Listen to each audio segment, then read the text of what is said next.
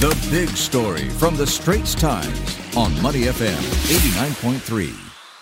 Hong Kong's COVID-19 death rate is now the highest in the world, raising more questions about its zero infection policy. You're watching The Big Story with me, Hairianto Diman.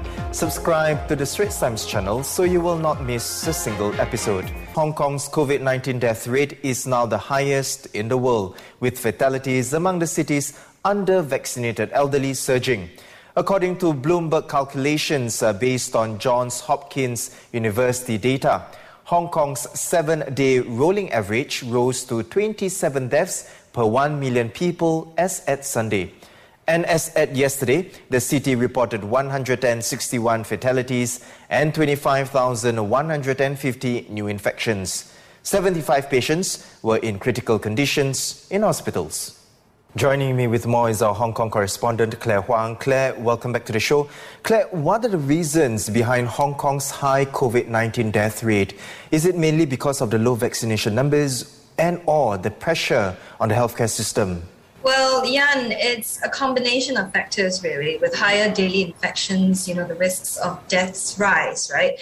So in Hong Kong's case, the death toll is led by seniors, most of whom are not vaccinated. So the Hong Kong government data as at Monday showed that, there were over 2,000 deaths in the fifth wave of the outbreak since it started in late end December. Of these, almost 70% were seniors aged 80 and above. So just under 50% in this group, aged 80 and above, are still unvaccinated. This is despite government pleas, government repeated attempts to urge them to, and also outreach inoculation programs. And the outbreaks are spreading like wildfires, particularly in the nursing homes, for the seniors' care homes. And more than half of them in Hong Kong have already reported cases, either that of residents or the staff or both. Now, the government has been doing outreach programs, right, vaccination programs, and they're trying to get, the residents to, in these care homes to be vaccinated, to get their jabs, but the vaccination rate is still low. And with an overwhelming number of infections daily, when you have hospitals that are understaffed, working round the clock, as a medical worker, and it sounds terrible when I have to say it this way, but this is something known in all hospitals, and all medical workers know this. When it reaches a certain threshold, you need to choose who to save.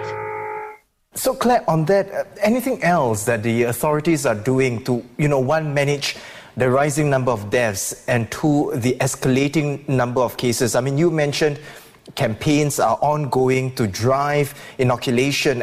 Are there any other measures that they are taking? So I'm just going to take a step back. Hong Kong takes a zero COVID approach, right? Everybody knows that. The modus operandi has always been in this approach to isolate and quarantine. And this was a way to buy time for people to be vaccinated, to contain the outbreaks, which now spreads very fast because it's Omicron variant. The government moved quicker this time around to basically roll out, to tighten measures, but then the cases breached a threshold and has now overwhelmed the city. It has overwhelmed the officials, the hospitals, isolation facilities, and still there's nothing much more than encouragement and the outreach programs, vaccination programs that's done on the vaccination front. So the idea that Chief Executive Carrie Lam had was to mass test everybody. And basically this is to reinforce the detect and isolate and quarantine method, which does not really take into account the rising death toll. So today, in Mingbao, a local paper which cited a government source, the report then said that, the government will now focus on lowering deaths instead of mass testing. This is upon the suggestion of Mr. Liang Wannian from the mainland. He's the leader of China's National Health Commission's COVID response team. And the mass testing was announced last month, right, by Ms. Lam. And we've not heard anything further from her on this front as she continues her discussion. So I will leave you with what one of the doctors told me. And he said, if the goal was to minimize deaths in the vulnerable, we would abandon, I quote, we would abandon the compulsory universal testing. Claire, I just want to touch on Hong Kong's zero COVID strategy, which you mentioned as well earlier on.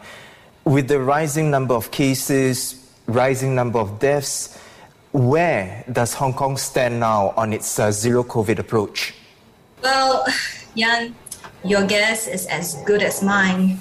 What we're seeing now in Hong Kong is a conflict, that the government is also facing, right, between zero COVID and endemic strategy. How can you tell? Well, Mrs. Lam has said that there will be no full lockdown. Lockdowns are the way to go in the mainland. That's the mainland style. But they have, the Hong Kong officials have very little options. She ruled out a full-on lockdown. So she offered mass testing instead.